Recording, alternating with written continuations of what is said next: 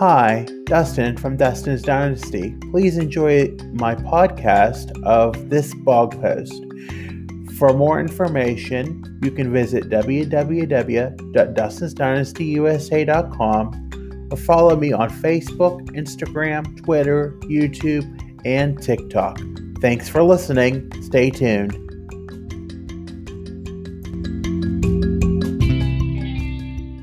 Growing up, I have had too many experiences to count about being disappointed. Back then I was never one to take it like a man and accept was handed down to me. It has taken many years of tolerance, acceptance, adaptation and accommodation to get where I am today, especially when handling disappointment. The first thing that needs to be reeled in to manage your expectations.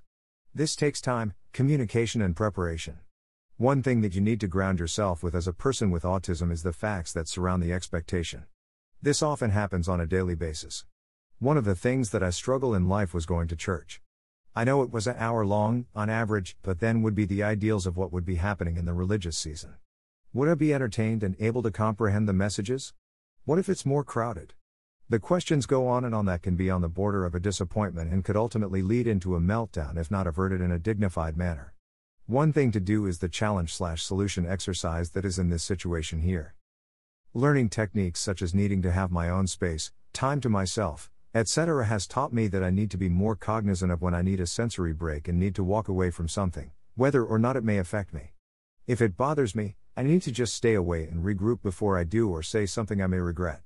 That may mean that I need to chill for a few songs on my headphones until I can rejoin and regroup. If it works, do it. Practices such as the challenge/solution exercise has helped me prepare in advance for situations that I may find disappointing. One thing that I have to be thankful that doesn't work is just hiding the truth when we are told blatant lies and we keep trusting the source as they do but they never follow through with what you ask or propose to do. That is one quality that I am thankful in for my parents. They were frank and honest with me and didn't kick the can down the road. We take everything literally and having a hidden or ulterior motive is a concept that is difficult to grasp and can make processing it in our autistic brains confusing, painful and sometimes paralyzing. Life is not always fair. However, autistics have a tendency to be blunt and direct. They can be honest to a fault. As such, we have trouble detecting falsity in words and actions. They often think other people are as honest as they are, which makes us vulnerable and gullible. When getting ready to head out into the world in terms of good and bad contains a personal effect of preparation, but when you add in being autistic to the mix, it is even more confusing and complex to be resilient and prepare for the simple fact that life isn't always fair. It is still a challenge for me to read people that I am unfamiliar with. Simply put, how can I tell all the emotions of all the people I interact with and whether or not they want or are interested in interacting with me? One thing I never had growing up was birthday parties where the whole school class was invited. My birthday was traditionally between school terms anyway, but close to the end of the school year. I didn't have hardly any close friends, a thing we know that autistics want but don't have in many cases. I know if I did invite the classes to my parties that none of them would show, so I guess I was lucky to not experience the disappointment. Although one disappointment was when I grew up and was almost all set to go on vacation with my grandparents and sister to Virginia and I developed chicken pox on not only the last day of vacation Bible school but the day we were set to go on our trip. I was severely disappointed.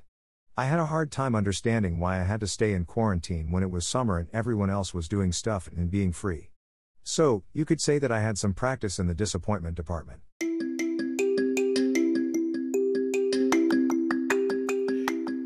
Thank you for listening. As always, you can always visit my blog on the internet at www.dustinsdynastyusa.com and remember to follow, like, and subscribe on Facebook, Instagram, YouTube, Twitter, and TikTok. Thanks for listening. Have a great day.